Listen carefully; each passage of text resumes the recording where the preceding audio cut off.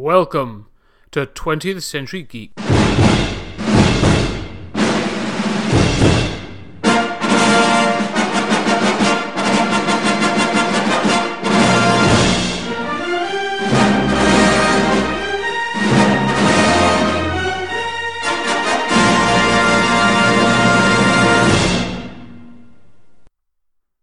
Welcome back, ladies and gentlemen. Let me ask you a question. Have you ever danced with the devil in the pale moonlight? That's right, we're bringing our Joker trilogy to a close. First, we talked about the 30th anniversary of The Killing Joke, 30 years of that great Alan Moore, Brian Boland book. Then I got in my comic book guys, my comic book specialists, Matt and Jordan, to talk about all things baddie, all things villain, all those naughty, nasty people in Marvel and DC and any of the universes. So now we're bringing it back full circle. We talked about the wider villain community in the comic book world. Now I've brought Julian Darius back, and he and we have a discussion about the clown prince of crime himself.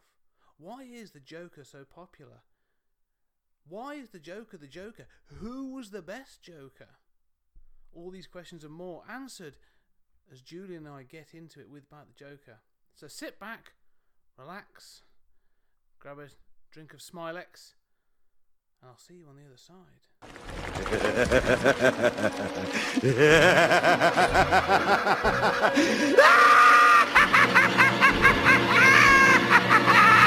So, we're here to talk about the Joker. And really, I suppose it's a follow-up to our discussion around The Killing Joke. And the Joker in any and all forms, I suppose, is what I really want to say. So, I suppose we just jump straight in, and I'll ask your opinion, Julian. What's your opinion of the Joker as a character? Well, I think that the Joker is obviously Batman's archenemy, but more than that, I think he's iconic. When you think about great supervillains, the Joker's probably number one. Certainly probably more successful than Lex Luthor. And I can't think of a sort of definitive supervillain who is more iconic than the Joker. Yeah, he's that perfect combination of character and look, isn't he? I mean, you could easily draw the Joker and it would be identifiable. It's a bit harder to draw Lex Luthor and make him as iconic. Right, and I think that, in thinking about this in preparation for this podcast, I kept thinking about how successful the Joker's insanity is. How successful that edge is. And you can imagine Lex Luthor scheming. You can imagine, Magneto doing, moving the White House or doing great things. But it's that danger of the Joker, that combines the visual with that kind of unhinged feeling that I think is present in the best Joker stories. Even in like the 60s silly Joker stuff, he's unhinged in a way that like the Riddler isn't. Mm. Well, I've always thought the Joker's like, if you're in a situation walking home at night in the dark and you see that person and they're sort of talking to themselves under their breath, and there's always that undercurrent of menace if you just don't know what's going to happen next. They could just be a completely docile person, a bit drunk, whatever, or they could be crazy and dangerous. And I think that's why the people are legit, even as a character, people are legit scared of the Joker. Yeah, I agree. I like that analogy. That sense of danger and that sense of not knowing what he's going to do. And I think there's a kind of tension in Joker stories between the Joker as a kind of schemer and the Joker as an anarchist. The Joker is somebody who hatches these elaborate plots like the laughing fish and all this sort of thing. But behind it is somebody who's unhinged and really could go either direction, or, I can't think of another supervillain who's more likely to sort of throw away his entire scheme and go in another direction, or just shoot somebody unexpectedly or something. And I think that gets at that sense of menace that you're describing on the streets. Well, it always feels like his schemes are almost secondary. Like, they are what he's doing, but he's doing it to either make a point or just to annoy Batman. Just like you say, if it doesn't work, he's happy to almost cast it aside and try something different, and just like you say, on a dime he can change and be something different. Yeah, and that gets it also. I mean, I get a sense that the Joker's having a bit of fun in a way that other characters aren't, and even in the darkest Joker stories, maybe Dark Knight Returns and Killing Joke, um, the Joker has a sense of fun, and I mean, he's certainly one of the darkest Batman villains.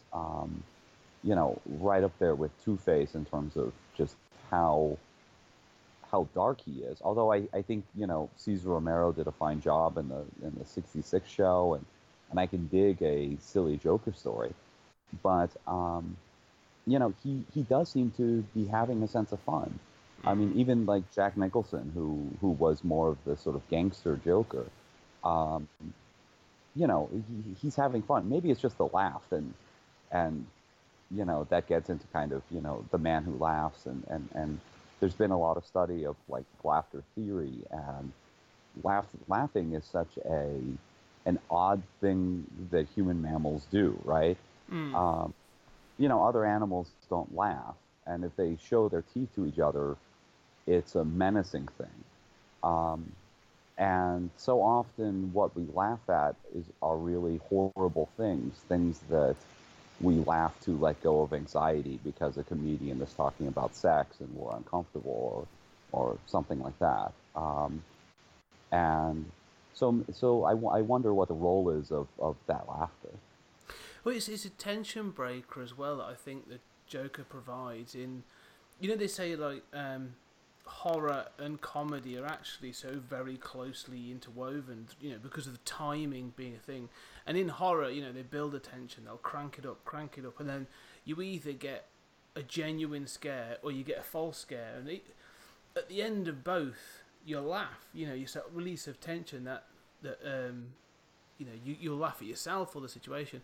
And Joker again combines that. He'll crank up the tension, he'll make you scared, and then he'll pull the punchline. And it could easily be anything from a feather duster to the face, or you find out that he's done something horrific.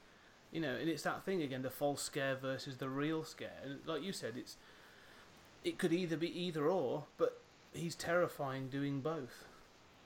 Oh, I agree completely. I'm thinking of that the scene in the first Burton film where he gives Batman a hand and it falls off, and it serves no purpose, right? I mean, for the plot, except to indicate another level of the Joker being crazy. And I quite like that idea of, sort of, it could be a silly gag, or it could be, he's captured Alfred and cut off his hand. Yeah. I don't know. And I think that's why, more recently I've been thinking about sort of Grant Morrison's run on Batman, and the fact that he tried to incorporate every iteration of the Dark Knight. Everything from the urban vigilante, the crazy Silver Age, to the sort of brooding 80s version into the 90s. I think the same can be done for the Joker, though. Like you say, he could wake up every morning being something different.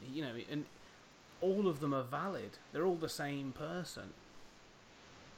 Yeah, I'm a huge fan of Grant's Batman run, and I'm glad you brought that up. I mean, that idea of the Joker as sort of the ultimate postmodern person who sees identity as fluid. I kind of regret that.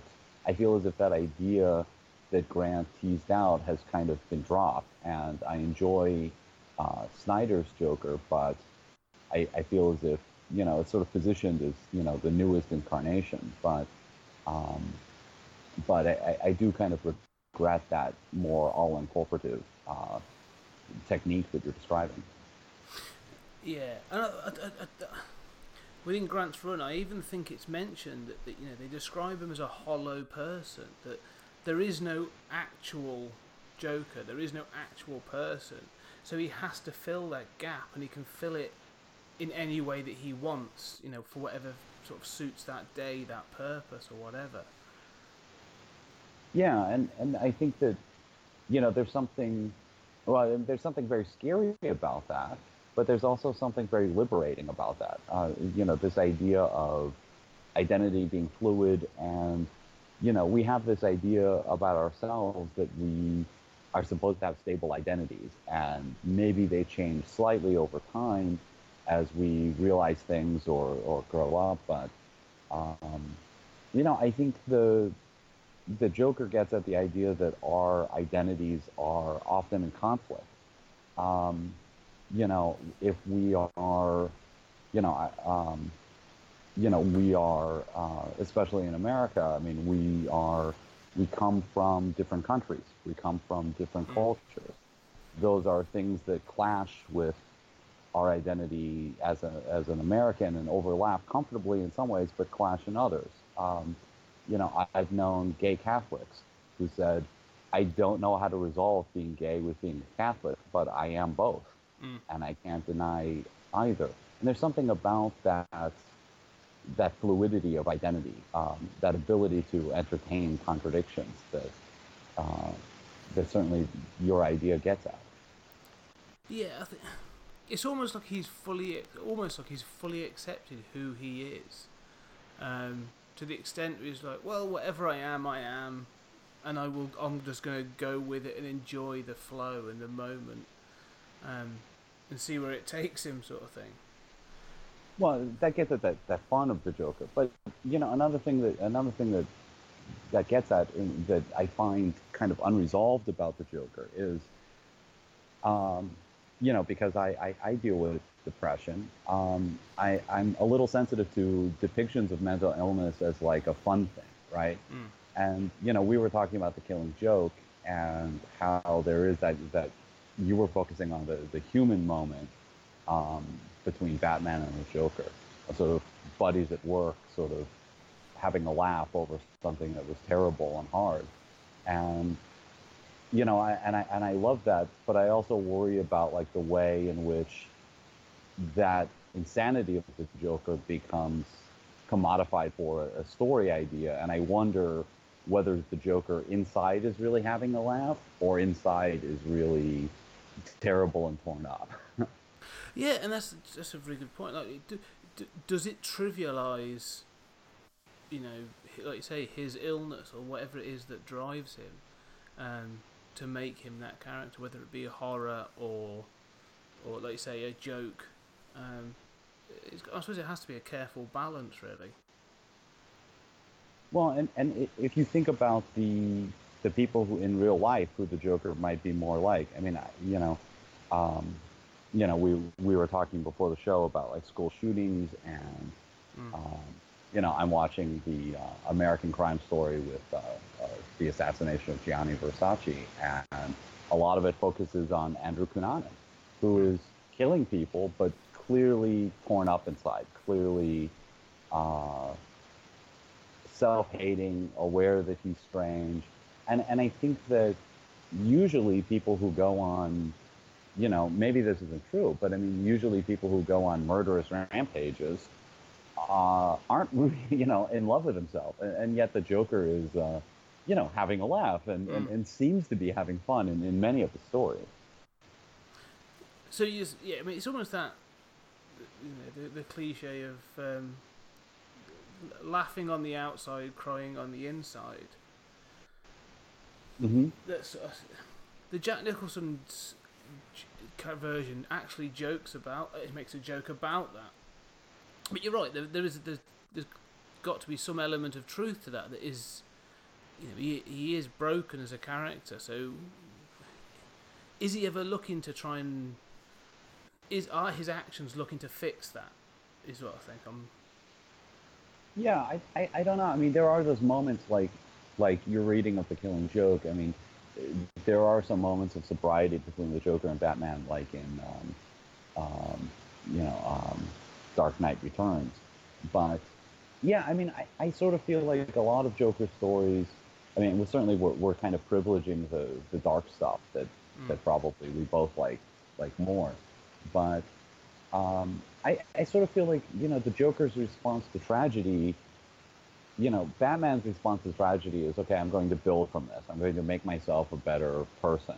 I'm going to fix this crime that destroyed me and broke my heart.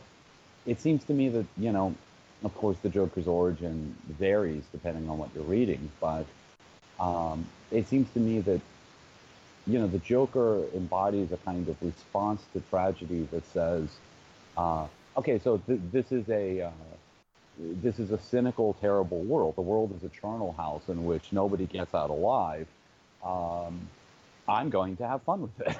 Yeah. Why should I care if I kill another person? Why should I sit around and think about their families and all of this? We're all going to die anyway. Who cares? And I'm going to have a sort of bit of fun. And I think that that's terrible and that's horrifying. But like a lot of monsters in literature, there's a part of us that identifies with them, even if we want to read that story and then put them back in the box. I mean, it's the Jekyll and Hyde thing of this gets at something in us that maybe we don't want to fully explore, but we want to kind of go there in this kind of protected safety zone of being able to say, well, of course, I'd never do that, but it's hard not to, certainly with Nicholson or Ledger, it's hard not to enjoy those performances and quite like the Joker in a way. Yeah, well, on film so far, he's almost been portrayed like in a rock star kind of way, hasn't he? He's always been bad, but like you say, Nicholson, Ledger, even Jared Leto's performance is very much that he's a rock star character, and you can't help but think, yeah, that performance is pretty cool, and I want to see more of that, and that sort of thing. But you're right, you wouldn't want to spend any time with the actual character. Right, you don't want to be in a room with the Joker. The novelty would wear off in 2 seconds. That's it. Whether it wore off for me or him sooner, that'd be the worry, I think. Yeah, right. Yeah, but it would not be an agreeable encounter. And yet, with the sort of protective veil of fiction, we're able to sort of delight in this character, and delight in what he's doing in a way that what he's doing is horrible, and he can't. Again, I mean, I think he can't be happy, right? And that's, well, I think the weird thing is, I say, they've recently done, Tom King recently did a story in which it was called the War of Jokes and Riddles, and it was about Joker, couldn't find something to laugh about anymore. And in that sort of story, he's just not as good. It took out a key element of who the character is, and all of a sudden he just felt more generic. And so you say, him admitting almost to that brokenness was, did take something away from the character. So it's almost like, in a meta way, he knows he's got to have that Joker element, really, to be who he is.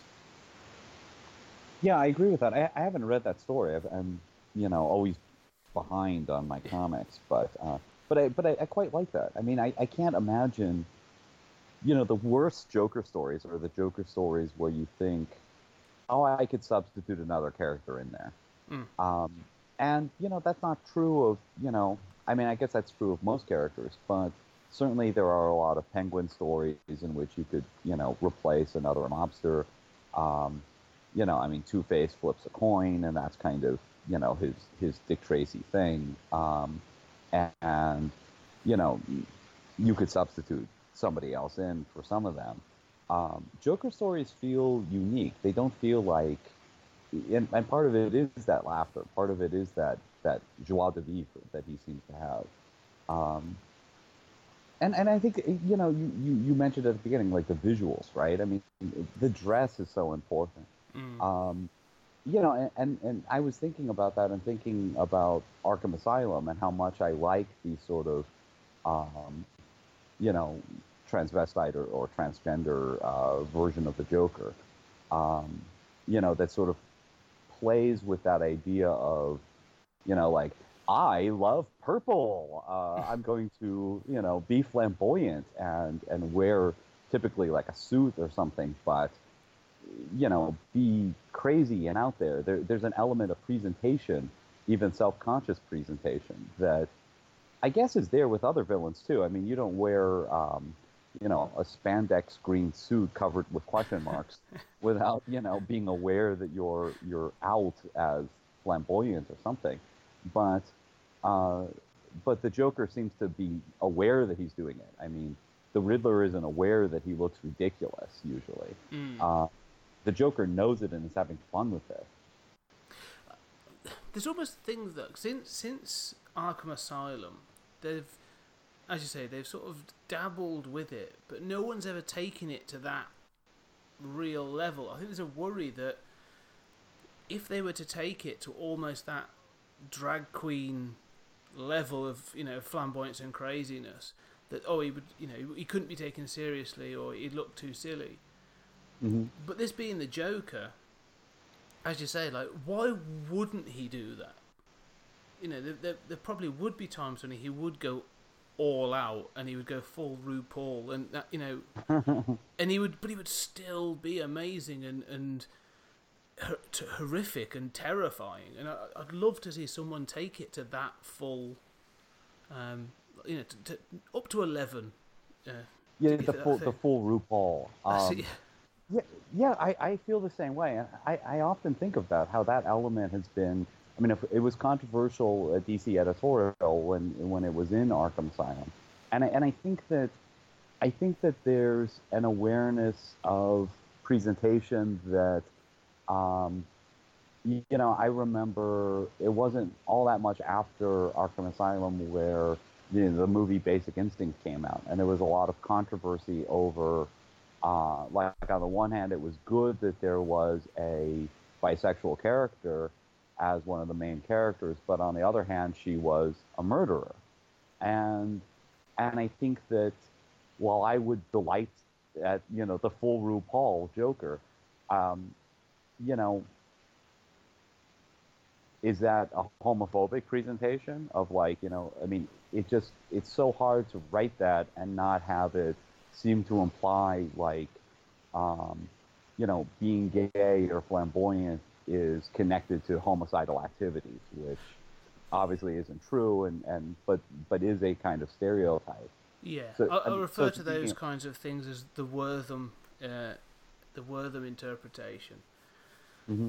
It's and that would be the real fine line that, like I say, a good writer and artist could probably pull it off, but there would always be those people that would read it in that way and try and take that, like you say, up in an article or in the mainstream, which is a shame, really, because it could just be a thing, like you just decided, today I'm going to wear, and this is my scheme or whatever, but it'd be interesting to see. Yeah, I would definitely, I definitely would like it, and I want, more in that direction, and I think it's there. It's there, even in Nicholson, right? I mean, Nicholson is so obviously not, a queer actor, but his, the sort of I love purple element of it, the kind of, even the Prince music comes in, and there's an element of that. And I think it could be tied to that sense of self-presentation, that sense of fun that the Joker has. But, there was a time in which the idea that the Joker would kiss Batman was just unbelievably controversial. And, obviously, like, the homoerotic elements of Dark Knight Returns between the Joker and Batman are kind of locked in this spiral that has a homosocial, if not homoerotic context to it, was really controversial. And that's that relationship that gets played round and round again and again is really interesting, because, again, in the Scott Snyder run, in both Death of the Family and Endgame, that relationship almost symbiotic. You know, they're almost dependent on each other. Is really played out, and I did love that stuff. But Death of the Family in particular, the idea that the Joker is, you know, he's telling to Batman, my job as your villain is to make you better. And all these people you've got hanging around are just, you know, just distractions from you being the best you can be. I'm the one that loves you and wants to make you better. I'm the perfect partner. I thought that was really interesting. Yeah, I quite love that, and I'm a big fan of Death of the Family. You know, less so Endgame, but you know, boy, that element certainly comes through, and you know, I mean, it gets at what is the version of not just the Joker, but of Batman that we like. I mean, do we want Batman to have a franchise? You know, Batman Inc. Do we want Batman to have, you know, Nightwing and Batman and Robin and Catwoman and all of this sort of hangers on, or is Batman this lone, dark, obsessed individual? And I kind of feel like the Joker works best in those solo Batman stories. You know, there's something about, like, you know, having Robin, I mean, deal with a completely homicidal maniac that just accentuates how strange it is that Batman would bring a 13-year-old boy into his adventures, you know? Yeah. I know what you mean. I'm almost curious as to why they haven't had a story that's gone the other way. And they're sort of, if you've got the Bat family, why hasn't the Joker ever created, like, the Joker family? Or he might have done. I may not know the story. Well, I don't know, but I mean, I guess Harley Quinn kind of qualified, right? I mean, she's, you know, the Joker's equivalent, and obviously it's become a very popular character in her own right. Yeah, a great offshoot. And I think you say that's the thing. He created, well, the character was created for him, and she's spun off, much I suppose like Nightwing and some of the others. But to take this further then, so what's your thoughts on how has Joker, over the time, influenced other pop culture characters, do you think? Well, I think that, yeah, I don't know off the top of my head. I mean, I just think that because the Joker seems so so much like the quintessential arch villain. I mean, I think he has that sense of danger. He has that sense of flamboyance, and I think that it's hard if somebody is coming up with a sort of arch enemy. You know that any, you know, arch enemy is going to be compared to the Joker, right? You know, and so the Joker kind of forces other people to up their game in terms of creating a kind of iconic character. I think also, you know, I mean, the Joker was always violent. You know, I mean, going back to the original stories, I mean, he killed lots of people. Obviously, a lot of Batman's early foes were more murderous than even Batman was. But you know, I mean, the Joker's violence, you know, I mean, maybe one of the negative consequences of that is, you know, the expectation that a villain has to have a big death toll.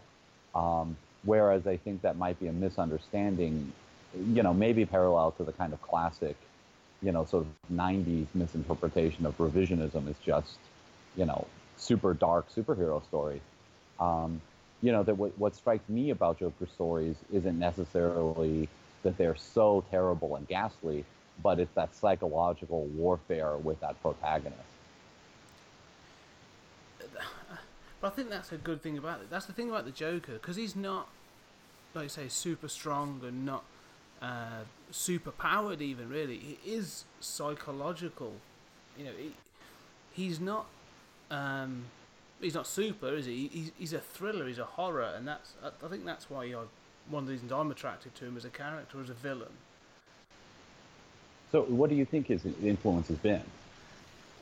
I think about characters I've seen, and obviously because he was influenced as a design from different pieces, but I think in the 90s you get characters like The Mask Hmm. Yeah. that is that idea of the Joker taken to 11. You know, that sort of, you get the mild mannered character Stanley Ipkiss, more the Hmm. comic than the film, to be fair. But you take, you know, and then he puts on the mask to hide his identity, and he can become this terrorizing cartoon villain, vigilante, anti-hero. I'm not sure really. It's that I think the Joker sort of almost acts as the barometer for what's acceptable to do in comics as a villain. Hmm. Um, so if just what I thought was, if you know, he killed Robin, and then you get things like Dark Knight Returns and The Killing Joke, and he acts as that barometer of the ability to for what the villain can do. So in the 90s, it's almost more acceptable for villains to start killing and doing greater acts of violence because they sort of act in his shadow. Yeah, I agree with that. I think that's very well put. I mean, the mask is inarguable in that respect. Yeah, I mean, I think of you know the haunting death of Jason Todd and how you know Batman hears those blows, you know, and how resonant that is. And I think you're right. I mean, you know, the Joker, you know, sets the stage for how far can we push these things. And I think that's certainly true in cinema. Um, you know, obviously, like you know, Marvel has a problem with its villains, and traditionally, like the villains are not as interesting as the superheroes and their kind of plot devices in Mm. these stories. Um, and yet, less so in Suicide Squad, but certainly in the first Burton film and in Dark Knight, the Joker steals the show Mm. in both of them. I mean, he's far more, you know, maybe a little less in Dark Knight, but I mean, he's far more interesting than the main character. And when he's on screen, you can't look away. Yeah, I totally agree. I think that's the thing when casting the Joker. Um, he's got to have a charisma. You know, he is the baddie and he is horrific and terrifying, but he's almost hypnotic. You know, you should not be able to take your eyes off him when he's on the screen. Yeah, and I also like the way in which in the '89 movie, you know, when he throws that parade, there's a way in which he is kind of an embodiment of the city gone wrong. Yeah. Um, you know, sort of we can't count on these mayors. I'm gonna give you a real parade and throw fake money at you. And I think that's true in Dark Knight as well. That um, you know, he's kind of, you know, the embodiment of a city gone completely corrupt and crazy. And instead, you know, you can go the gangster route and try to accumulate money, but you can also just say, this is all mad. This whole world is mad. The city's gone crazy, and I am the embodiment of its madness. Mm. Yeah, he is almost like the worst case scenario of like wish fulfillment, that venting of frustration and craziness. Personified, um, and possibly that's where they went wrong with Jared Leto. Really, in his Joker, that he has no focus. Yes, he comes across as slightly menacing, but he doesn't have a purpose like the others did. Hmm.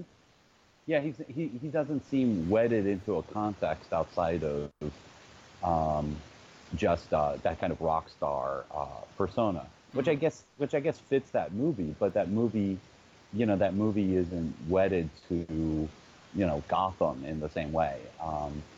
And you know, I think like we were talking last time about like Rambo, and um, you know, it occurs to me that some of these violent Joker stories are also a kind of response to crime, a kind of response to, you know, that sense of like gangs out of control, and um, you know, we still talk about this, and you know, if you picture kind of gangs out of control and how violent and mad they are, and you see them as fundamentally irrational players, the Joker kind of embodies that sort of that sense of urban decay, whether that's really just perception or reality. So really, the Joker then can really represent the era, in which he's being used. So I suppose the Jack Nicholson Joker was that 80s yuppie-ish gangster, almost almost sort of like the American Psycho, ironically, turned into the Joker. Yeah, I dig that. I dig that a lot. And that also gets at the kind of alter ego for Bruce Wayne, right? Bruce Wayne as, the rich kid, and American Psycho was a big influence on the Nolan films, because Christian Bale had played that. So yeah, I see that. I mean, I'm curious about what you think of, sort of like 60s Joker, the sort of funny Joker, both in the comics and in the TV show. It's interesting. I watched recently. I've been watching some of the '66 Batman, and especially the Joker episodes. And I do find him, of all the villains, again, he's almost like the more focused. Yes, they've all got a gimmick, but with the Joker, it's about the gag. And Cesar Romero's performances are wonderful.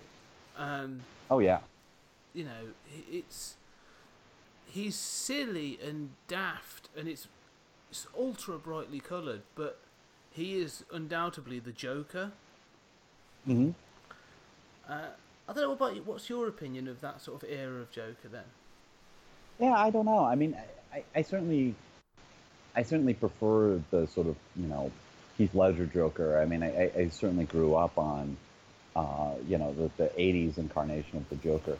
But I would watch the Batman '66 show a lot, and I felt very much the same way. I mean, I felt like Cesar Romero kind of steals the show, and he has a sense of confidence in his delivery of the joke or the gag that Gorshin as the Riddler, doesn't seem to have quite as much. I mean, you get the sense that the Joker is really having fun.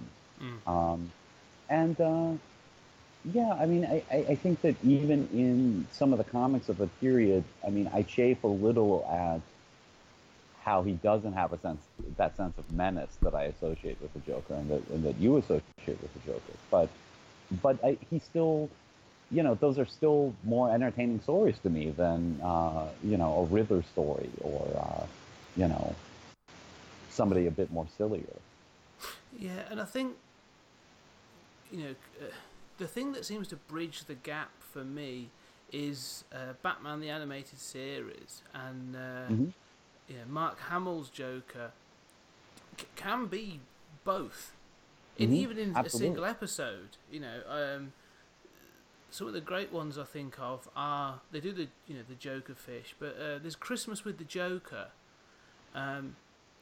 which starts with him escaping prison or Arkham Asylum, whatever it is, on a rocket-powered Christmas tree. But then he kidnaps Commissioner Gordon and the Gordon family to do a Christmas special live on TV, which is going to end with them all being executed. Yeah. And it's it's a mishmash of that 66 silliness, but undercut with that sort of 80s and early 90s violence and menace. I mean, granted that the violence was very rarely depicted in the show, but it is that mishmash, and it goes to show the versatility of how he can be both.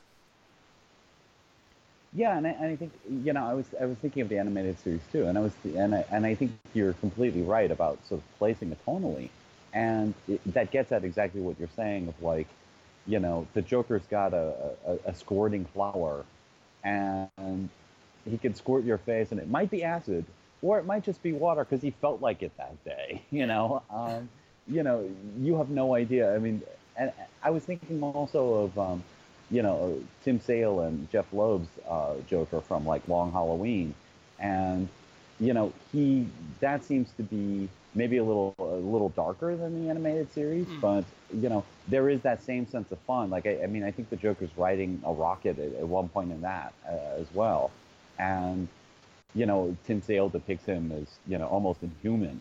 He's got exaggerated features, and he has. There's a little bit of that kind of combination of just outlandish silliness from the '66 show and a sense that, yeah, at the same time, that's occurring in a universe in which death can happen. And, he's not a nice guy. No, and that's it. I think that's the big thing of all this is the fact that he isn't a good guy. No, he's not just a clown. He when played his best, he is, funny, but you're terrified of him. I'm almost... The more we've talked about it, it's just jumped into my head. I don't know if you've seen the film Who Framed Roger Rabbit. Oh, yeah, sure. And there's a line in that where Eddie Valiant and Roger Rabbit are handcuffed together. And then eventually Roger slips his hand out of the handcuff to do something. And he asks him and says, "So you could have done that the whole time?" And he says, "No, only when it's funny." Yes. And I feel that's the sort of ethos of the Joker. It's like, yeah, I can do this whenever I want, but it's only good when it's funny. Yeah, I love that you went to that moment. And, and as soon as you said Roger Rabbit, I thought of that same kind of combination of silly antics and violence that is so present in that movie. That's kind of, half a sort of love letter to Looney Tunes and half, sort of film noir, where people are being boiled in acid, and it's really quite dark. But there is that kind of zany, especially with the villains in there, that kind of zany delight in a goofy sort of murderous evil. But yeah, I mean, I do get that sense too with the Joker that, he might shoot you, but he's going to wait until it's a good punchline. Yeah. Someone's got to be there to see the joke, so you're probably alright if it's just the two of you. Yeah, I mean, it's so much fun just having a character who has murderous flair. One of the things I think about most that I come back to about the Nicholson performance is, when he's talking to Kim Basinger in the museum and to Vicky Vale, and he says, you like my work, I'm the world's first fully functioning homicidal artist. Yeah. And I think, that idea is, while terrible in real life, gets at the core of the Joker character, gets at something that I love, and also that sense that we are entertained by violence and terror when it's removed from our own actual experience. Yeah, I like that saying, because he's removed, we can laugh at it. And I do think Nicholson in particular provides that sort of, he's got that creative flair, because they say he does wear the dandy suit and the hat, and he's sort of, he names himself, which I think is fantastic. That I don't think some of the other versions do have. Like I say, I love Heath Ledger's anarchic, like I say, almost punk rock Joker. Yeah. But like I say, he's not quite as dandyish, and that always, I know he's very, very popular, and it's a great performance. But because he's a bit dirtier and stuff, I just it was never quite fully Joker for me. Yeah, that's fair. Yeah, I mean, I do have that sense too. That I love that performance and I love that film, but it seems like in the Venn diagram, it overlaps the Joker a lot, but it doesn't seem the definitive Joker. It does lack that kind of that dandy quality, that style, the artist. Mm. Um, and I was thinking of how, like, a show like Dexter is really popular, and we watch serial killer movies, and or Hannibal and things like this. And one of the things that we like is that these serial killers are murdering people in these unbelievably flamboyant ways, right?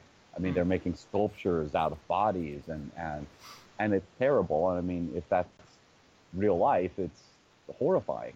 But that sense of art, that sense of flair, that sense of joy in what he's doing, even though what he's doing is killing people and poisoning all the fish, or kidnapping Alfred, or whatever it is. And that combination, I think, is just intoxicating from a fictional standpoint. Mm. The question I'll have is, though, does he only work against Batman? And he will always be a Batman villain, but if you were to put him in a different comic series, like The Flash, Green Arrow, I don't know, Superman, does he work against those other superheroes? Yeah, I mean, that's a really interesting question.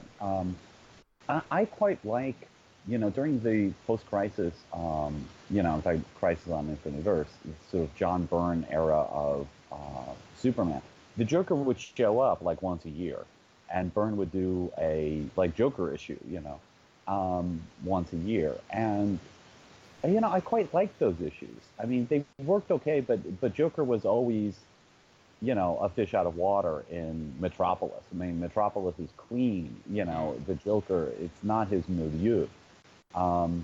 There's something about that dapper Joker in the grubby landscape that really works. And seeing him in that bright Metropolis, you can do it for a story, but I don't know that it would work with him as a major villain.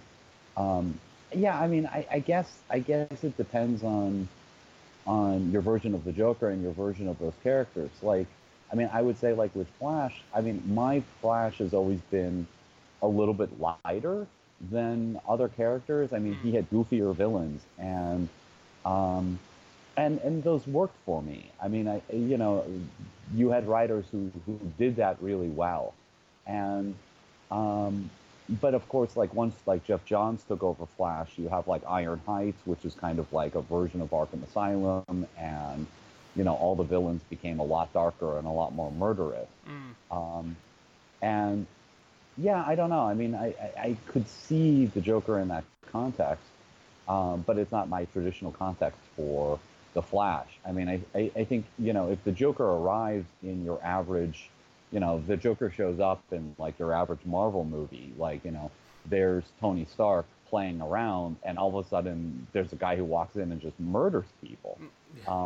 And you just think, oh my God, what am I watching? This is not right. This is not the same movie.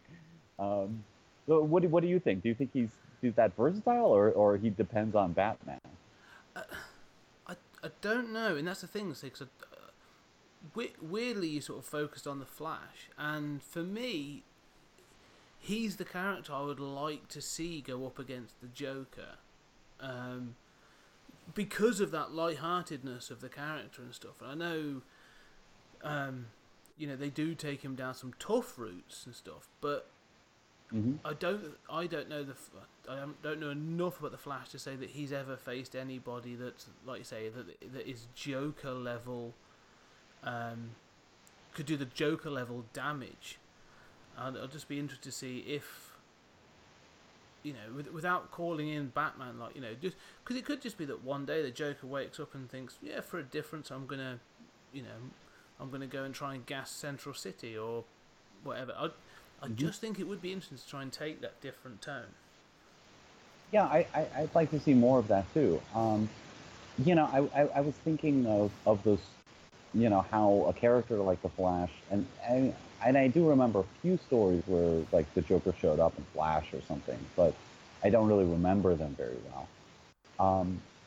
But I was thinking how, that more lighthearted character might be broken by a kind of Mm. encounter with the Joker. And that got me thinking about, both like Robinson's Golden Age and Watchmen has some of this, like, when Rorschach encounters that child killer Mm. and has his psychological break from like just a guy who's dressing up and likes fighting crime, but it's Batman 66. I mean, this is something fun, um, and becomes Rorschach as we think of him. It's in response to that horror, Yeah. and it seems to me, like my version of the Joker is somebody who just encountering him is an embodiment of that horror, is an embodiment of, you know, the horror of the universe, um, that way in which, um, life is absurd and violent and unfathomable. And I was thinking that an encounter with the Joker would be like, a running experience with the child killer for Rorschach. Um, Now, obviously, you wouldn't want like Barry Allen to become become Batman, right? Um, but I mean, you know, I think the best Joker stories are stories in which, for me anyway, just encountering him leaves you scarred. Mm. Um, you're not going to walk away. I mean, even being a policeman, encountering the Joker is a whole other thing. Um, it's something you tell your kids about. Um, it is that kind of psychological encounter that changes a person. It's true. And that's You just say that, but it's a story that you tell kids. I mean, really, I think like more than any of the other villains, Joker is like the bogeyman. Like he's the one yeah, that you'd be like, well, if you're not good, the Joker will come and get you. I could imagine him being used as a sort of a threat or a punishment. yeah, totally. Yeah, and you were talking, last episode about the Flash and how like you wonder who's still living in this city after Yeah, 3 or 4 seasons. Um, well, I mean, who's still living in Gotham City? But if you are, go to bed early, or the Joker will get you. mm, So, I mean, you're so used to dealing with crime and violence on a daily level, but it's the Joker that you're really scared of. And there have been like I'm a fan of the crossover Underworld Unleashed, where you've got all these assembled supervillains, and a lot of them are sort of like goofy. It's like Moth, mm. the Moth, and stuff like that, and the Joker walks in, and you can hear a pin drop. Yeah, Just like he's the one everyone else is terrified of. yeah. He's the person you'd hope doesn't turn up to the party. Yes, yeah, you can imagine like the supervillain party. You know, everybody's having a good time and drinking and reminiscing about that time you had the Robin tied up and Batman beat you, and it's all well and good, and you're robbing banks and the Joker shows up and you're terrified. I mean, the atmosphere completely changes. And again, you don't know if the Joker's going to have a drink and tell a wonderful story or going to murder you. Yeah, You know?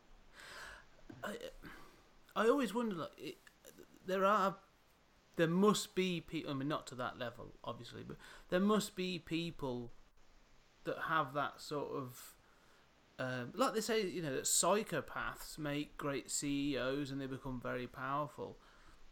There must be that when they come into the room of they're either going to be incredibly charismatic and welcoming and generous, or they're going to try and break you just for their own amusement because they can.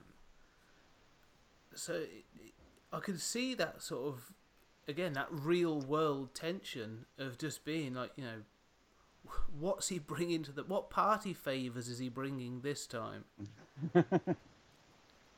Yeah, and I mean, it reminds me of some of the stories about Trump of sort of people have encountered him and said, I think like Chris Overman, who is super liberal, used to live in a Trump building, and said, he's the most charming person I've ever met. He'll meet me in the hall and say, how's the building treating you? And, seems so interested in the experience that I'm having.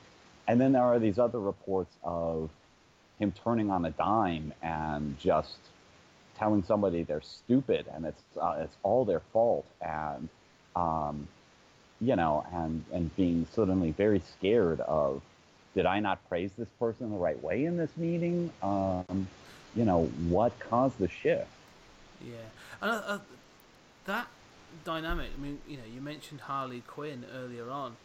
Um, you know, in that relationship, when it's shown again at its best, is the fact that he broke her and psychologically captured her and enticed her to him, and then he's almost bored of her. So well, I've done that now, and you're here as my lackey, but I'm almost. They do it in Mad Love. Mm-hmm. It's that thing of sort of like you say, on a dime. It's just like, I'm bored of you now. Yeah. There's got to be something else. Yeah, I mean, that's great. I mean, I'd like to see that dynamic explored more. I mean, that sense of turning on a dime that we were talking about like, he could, give you a feather duster or kill you in relationships. And isn't that one of our fears, that, anybody in our life could just say at any point, yeah, I'm done with you. And not require an explanation. I mean, we'd like to think that that wouldn't happen. Somebody loves us and we have friends and all of this, but yeah, I'd like to see that dynamic explored more. Because like you say about relationship, that happens, doesn't it? Like you see relationships that happen where one party, showers the other party with love and affection, and they make them feel wanted and secure and happy, but systematically they're sort of driving away that other party's friends. Yeah. And then when they are isolated, they're actually trapped, and they're either treated horrendously or they are just dropped. Because the fun's now over. Some sort of like narcissist or sociopath that just takes some sort of pleasure from doing that. I don't think their relationship has been explored sufficiently, really, in psychological terms. I agree with that. And I mean, what you're saying, my mind is reeling in horror because I'm thinking of the descriptions of abusive relationships that I've read, in which by the time somebody realizes that they're really abusive, the friends have been driven off, the dependencies have been created, the world views of who both of them have been constructed to a point that you can't leave. It's not that simple. So I'm kind of reeling in horror at, like, again, this is sort of a moment where the Joker in real life would be sort of horrifying if you apply, if you really think of any of this in real life, and yet it's so charming and entertaining. I mean, I find myself quite charmed by the dapper villain, by the villain with panache and presence. I always, it's that kind of combination, like in the Hannibal movies or books, of somebody listening to classical music while they're eating somebody's liver. That bizarre juxtaposition of somebody enjoying themselves and having a sense of style while they're doing something terrible. And I don't know quite why that compels me, or why that juxtaposition works so well. But it seems to, and it seems as if the Joker has that. And I don't know that like Magneto, well, is Magneto dapper? I mean, is Magneto, people are scared of him. I mean, he's powerful, but he has no sense of presence. There's no sense of style. My God, he's wearing a terrible helmet. Yeah, I think you're right. I don't think there are many other villains that have that, like you say, panache. And to use Hannibal, especially in the TV show, as an example. That idea, the the level of almost like depravity, the horrific nature of killing somebody or cutting off a limb to then eat it is one thing. But then to do it and then to sort of, tenderize it and, put your herbs and your salt in it and flambe it and do that, take to the essence where you've actually turned it into a delicacy. But it's the effort, they've taken they've not just butchered that person, they've actually almost elevated that person into a fantastic dish. It's I'm not sure, like I say, if anyone could ever exist in real life that, but to take it to that level is horrifying. Mm-hmm. Well, and that gets into like the Joker's elaborate schemes, the sense that he's both mad and has these elaborate plots that, I mean, that's true in Dark Knight, the film, but it's also true in, Death of the Family. That we enjoy these elaborate plots, but they're always balanced by that madness, that insanity. Well, it's like the end goal, isn't it? They say, does the end justify the means? And sometimes you've got to question the end of what the Joker wants, because that's where the madness lies. When you look at the intricacy of his plans, you can't help but be impressed. But the objective of those plans is where the lunacy lies, because it never completely makes sense of what he actually wants to achieve. Right. I mean, I think there's a kind of like writerly sleight of hand there, right? That, you can do that elaborate plot and thrill to that elaborate plot, but it doesn't quite make sense. And maybe you can just say, oh, well, he's insane, so it doesn't have to make sense. But, then you get into the whole mental illness thing. But I do like what you're saying about the sort of, the zeal, the effort, and also that sense of panache that one is putting into these terrible plans that, nobody as a villain really compares with. No, I mean, just to go back to Mad Love though, because that panache is actually like the punchline. I know, Harley Quinn takes one of the Joker's pretty much more basic setups, manages to capture Batman, is about to lower him in to be killed, and then calls in the Joker to say, look, I've done it, and I've done it for you. Mm-hmm. And then, like you say, you have that moment where he comes in and he sort of looks at her appreciatively, and then just turns. And in the cartoon, he literally beats her across the face, and he's like, what are you doing? Gets Batman out and apologises to him. He's like, this isn't flashy, this isn't funny, there's nothing good here, I'm so sorry, she doesn't know what she's doing. Move on, and next time it'll be more entertaining, I promise. And it's that panache. Like, he won't do it just for doing it. It has to be, bombastic or interesting or funny. Right, but that's the Roger Rabbit thing of it wouldn't have been funny. Yeah, absolutely, and I think that that's so much of what I like about the Joker, and why he stays with him.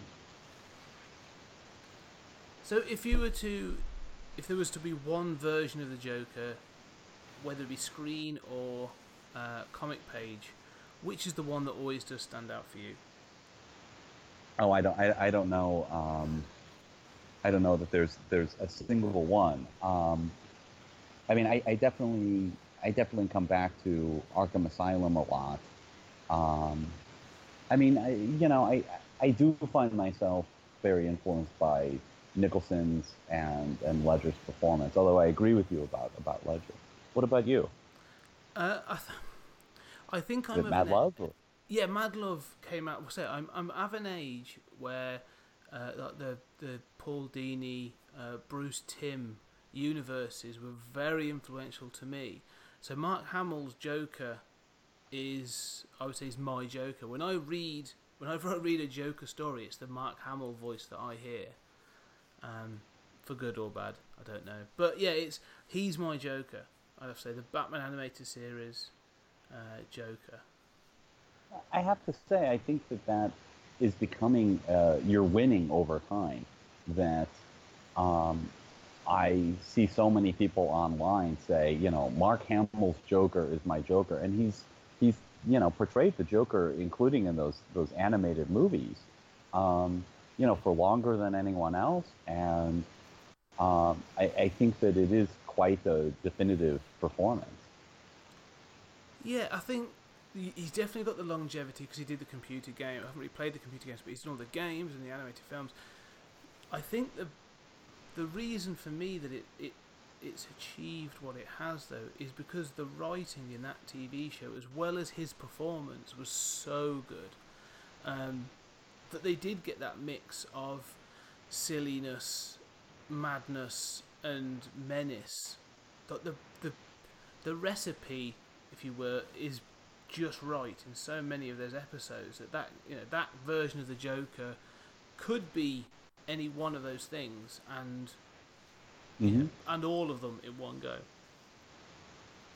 Well, I wanted to return to what you were saying about like what does the Joker want, that you get at so clearly in that Mad Love example, and it seems that is so different from other villains that it seems the Joker doesn't want to win.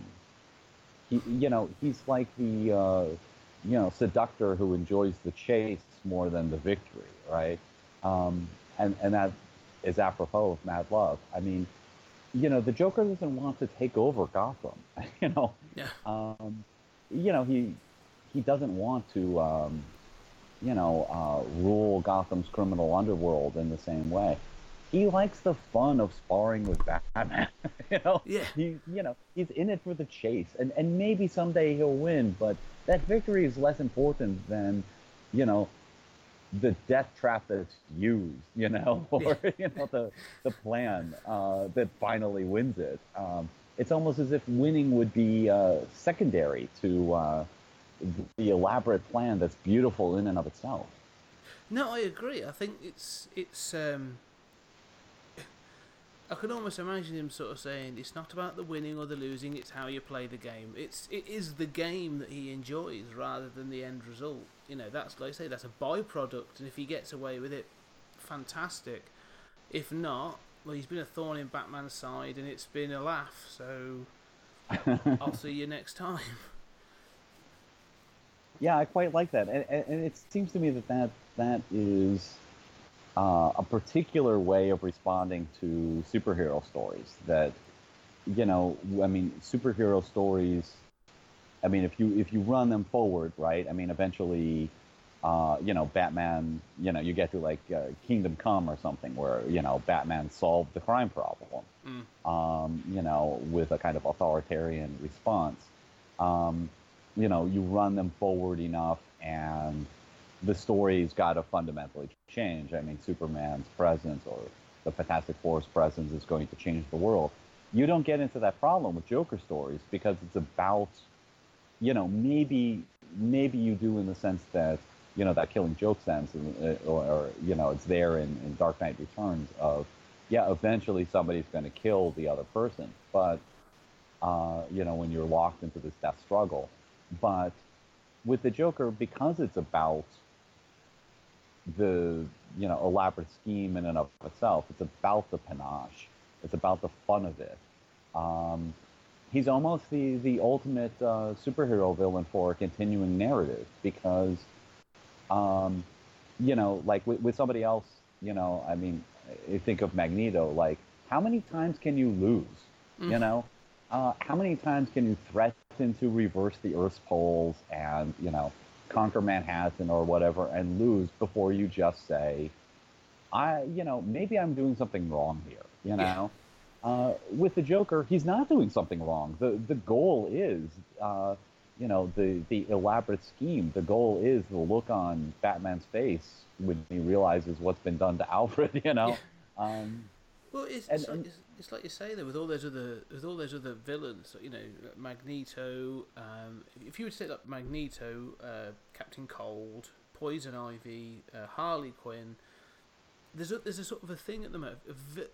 Former villains becoming heroes. You know, they get, I don't want to say redeemed, but they get accepted almost as an anti-hero or as a, you know, almost hero. There's never going to be a chance of that with the Joker. Mm-hmm. You know, you'd never see Clayface was up until recently was part of like the Bat family. You know, after everything he's done, the Joker's never going to be jumping the fence to join the backside. It's just not going to happen, you know. And that's part of, like you say, for all his versatility, he's always going to be the baddie, because that's where the fun is, I suppose, for him. Yeah, I think that's very true. I mean, you can't imagine the Joker joining the Bat family, or you know, it's Batman and Robin and Nightwing and Joker. You know, yeah, it's not going to happen. And I think that, you know, I mean, I like that. I like that villains get redeemed, and good and evil aren't, you know, just sort of innate in people. I think that's a kind of redeeming sort of narrative. But, you know, I feel like with Joker, like, you know, is the Joker really evil? Mm. Is he really? I mean, he's a bad guy, but he's not doing it to be bad. You know, he's almost removed from the usual. You know, good. He's in a way he's the one who's most likely to remain a bad guy forever, but he's not your usual bad guy. I mean, he's not doing it to, you know, take over a city or conquer or anything like that. He's having fun. He's being himself. He's a self-actualized person. Yeah, that's it. He is. He's fully accepted who he is and what he wants to do, and he's living the dream. Because that's one of those things that, you know, you hear them say. You mentioned about Marvel villains and stuff for the films. They have a bit of a problem in many ways because they never want to take them to their full villainous potential, because it could be too far. But yeah, they've always got to be, you know, as if they could be slightly redeemable, because they want you to sympathise with the villain, or, you know, give them a cause that they could just be right. You know, that sort of, you know, Magneto is a villain because he takes a different political stance on the treatment of mutants, or, you know, in Civil War, Baron Zemo was actually taking revenge because his entire country had been flattened by a robot created by Tony Stark. You accept those as justifications. But like I say, the Joker just does it because he woke up this morning and thought, I want to do this thing where I'm going to float Zeppelins across the city and dump, you know, poison gas on it. It's just whatever's in his head. Well, and that's one thing that I really like about the Ledger performance. You know, it's Ledger hanging upside down saying, we can do this forever. There's no end game in sight. You know, it's that idea of, while, you know, obviously it's portrayed in a kind of anarchistic way, of some people just like to see the world burn. There's no agenda here. And that might be something that gets a little more right than the Nicholson, where, you know, he's having fun, but he's still a gangster. He still wants to sort of take over the town in some way. Yeah, I think that's very true. Actually, yeah, in that performance, because in the film, I like the fact that there is like almost like a hard left turn. You know, with the Ledger Joker, that, you know, he's brought in to do a purpose where he says, well, you just kill the Bat. You know, if you can't do it, I'll do it. But then when he sort of meets him, he's like, no, there's so much fun to be had here. I'm not going to be killing anybody right now. Yeah, quite. I mean, he ends that film as a very different character than he starts with, that he starts being. You know, it's that ending character who's enjoying the chase, who I most identify with, and who stays with me as the Joker.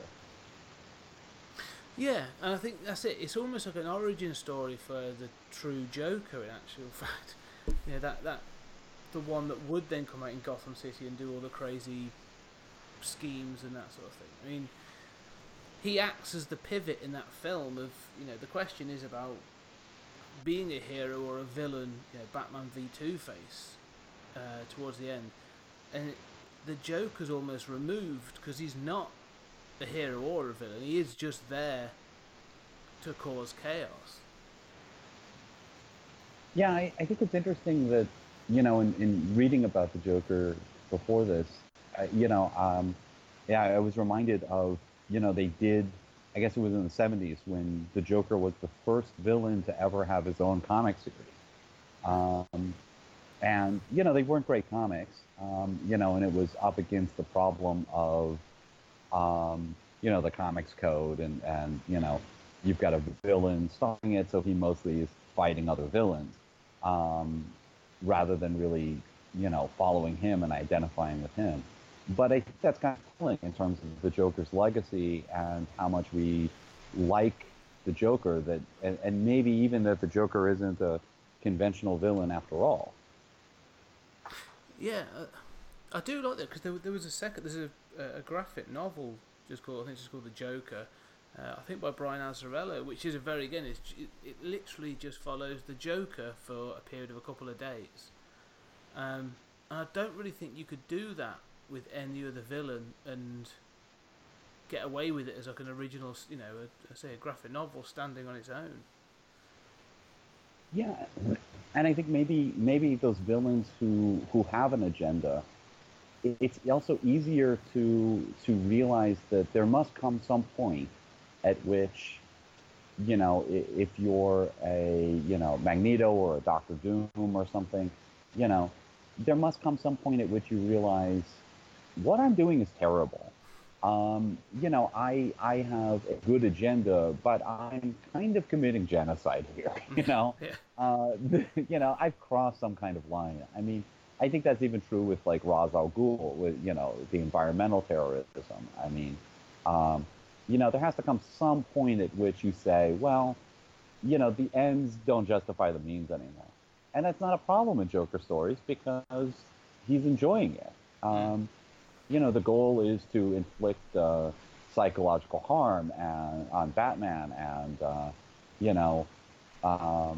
have this elaborate plan and do it with panache. So I don't kind of run into the same sort of pullback that I get from some of those other stories of, why are you doing this again? Yeah. Yeah, it's always hard to sort of find, like you say, the justification for the actions that take place. But I think you're right. I think the Joker is unique in, I don't even think they've tried to imitate him in any real sense. You don't get many other villains that would actually you could put in that same. Like I say, that Venn diagram. Really, the Joker's very much on his own. Yeah, I think so, and I think that's something that, I mean, I might like seeing now that something like the Marvel movies are as advanced as they are. It might be interesting to kind of break up the form and introduce somebody who, kind of grew up in a world with lots of superheroes and the trope of the villains being commonplace, and thought, I saw them on TV. That looks fun. That's what I want to do. How can I do that and have fun with this?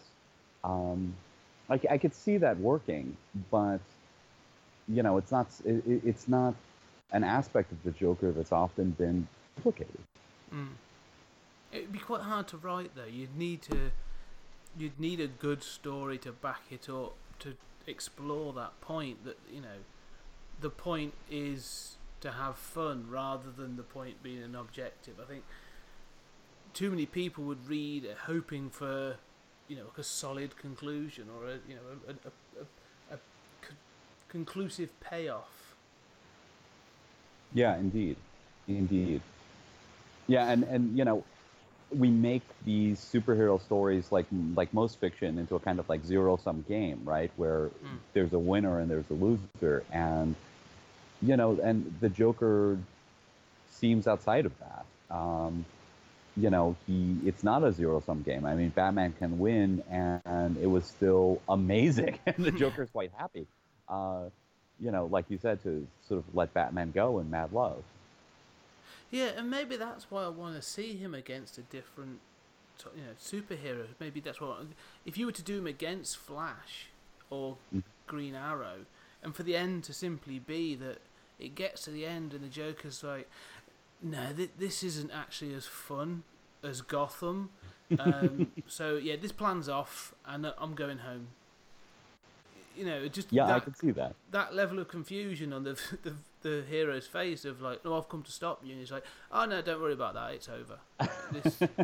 This wasn't working for me. Yeah, I quite like that idea, I like that sort of anticlimax.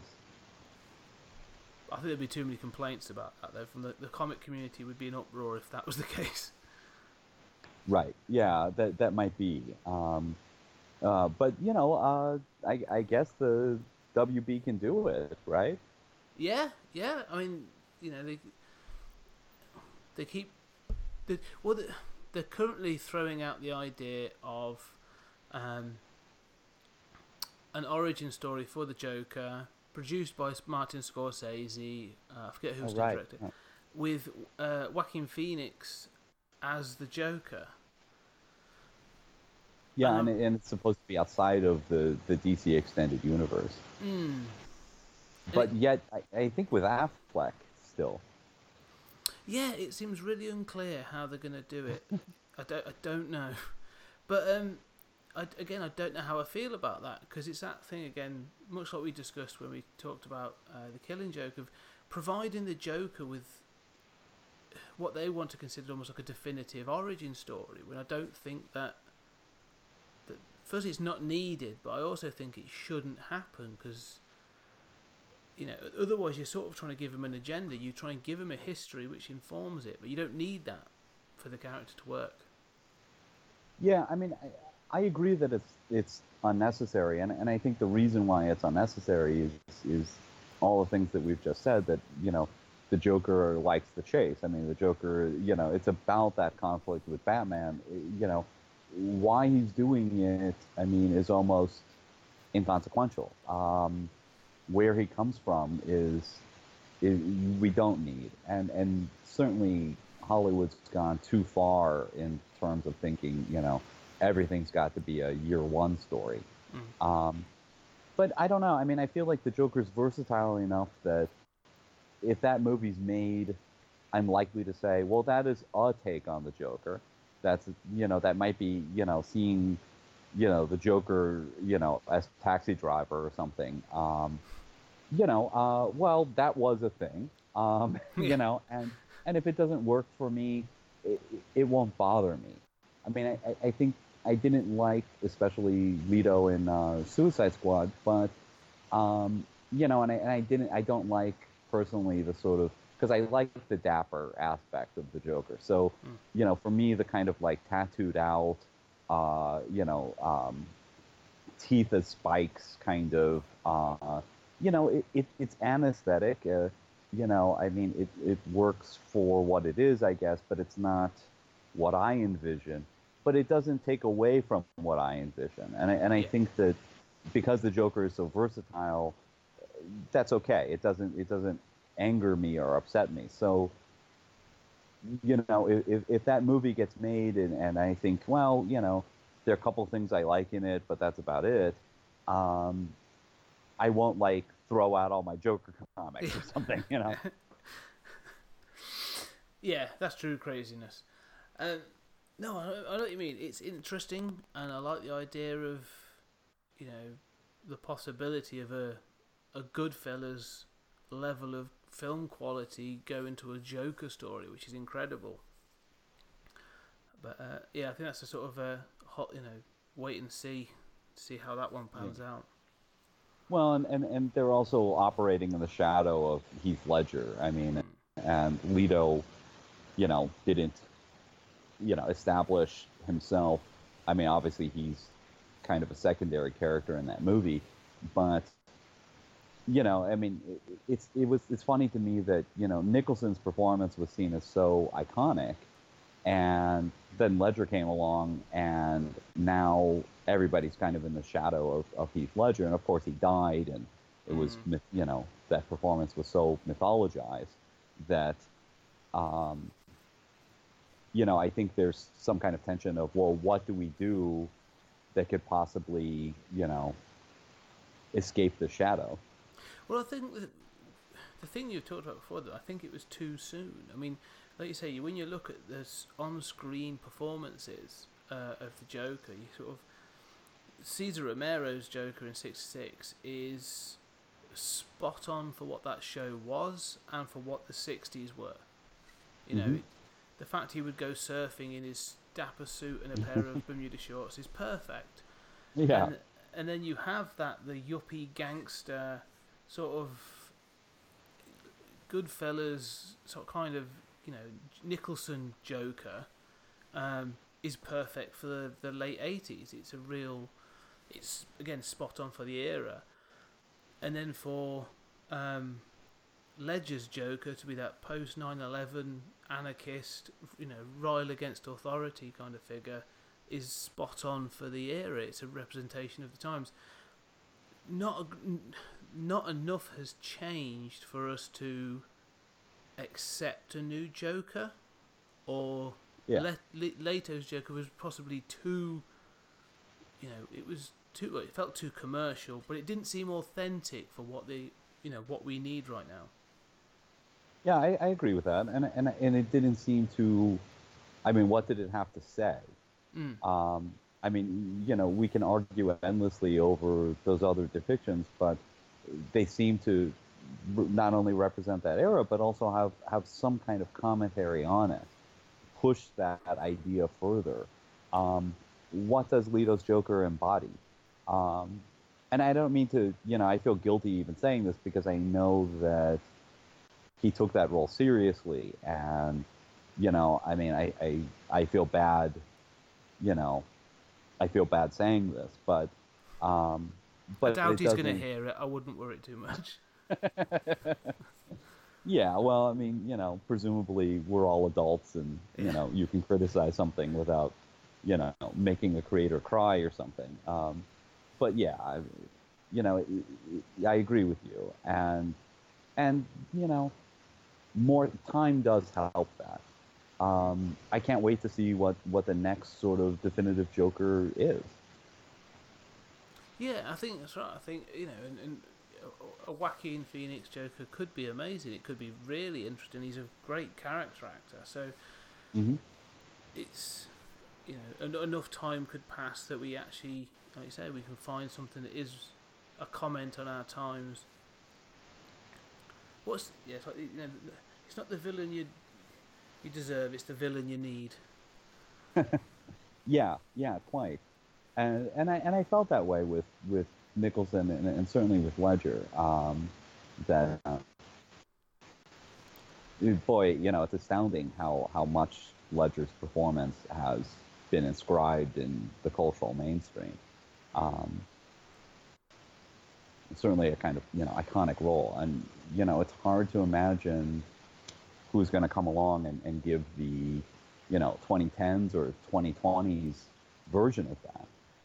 But I think you're right that it should be updated. It should be something that seems to represent the era and not just be another take. Okay, on all that, I think it's been a fantastic conversation. It shows how fascinating the character is. The Joker can be so versatile and talked about in so many different ways. Absolutely. So again, I'm so glad we had this conversation, Julian. Thank you for coming on. I really appreciate it. Well, thank you, Scott. I always enjoy it. We're kindred spirits. Yeah, indeed. And I'm doing some big stuff on Superman in a couple of months, so I'd love to have you on to talk about Superman and some bits and pieces there, if possible. Yeah, sure. Cool. Okay. Just to give you the Kickstarter, is that still going? Yeah, it's we've got just over a week left. on the Synthetics #1, crazy robot stories, robots on Mars having a revolution, and there are a few print copies left on the Kickstarter. So, and we always have a whole line of comics over at on Comixology if you look for Martian Lit. Excellent. We'll try them out. I shall put a link to them on the show notes as well. Well, thank you so much, Scott, and it's been a joy as always. I really appreciate it. No, thank you for coming on. I really appreciate it. It has been a great conversation, and we'll catch up again soon. All right, I look forward to it. Excellent. Thank you so much. You too. Thank you, Jude.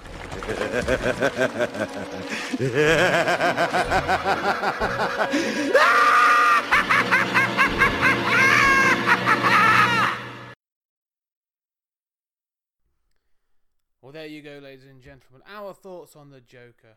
And if you've got any thoughts or you want to contribute to this conversation, please get in contact. You can find me on Twitter at 20th Century Geek, or email me at 20thCenturyGeek@gmail.com, or find me on Facebook, on Tumblr, on Instagram, all under 20th Century Geek. Or in fact, get in contact for any reason. It's all good. I enjoy talking to all of you. And of course, the biggie, the thing that helps us keep the lights on. We have got a Patreon page. Please go on, find our Patreon page, donate anything you can, become a subscriber. It all helps. And I'm going to go back old school. Please subscribe on iTunes, leave a 5-star review. All these things help. If you like 20th Century Geek, show the love.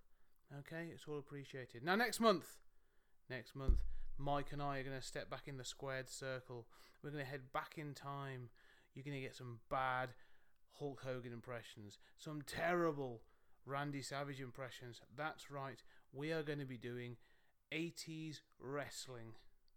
So, if that rocks your wheelhouse, please join us next month and we will be going back into the squared circle. But for now, thank you very much, and I'll see you again soon.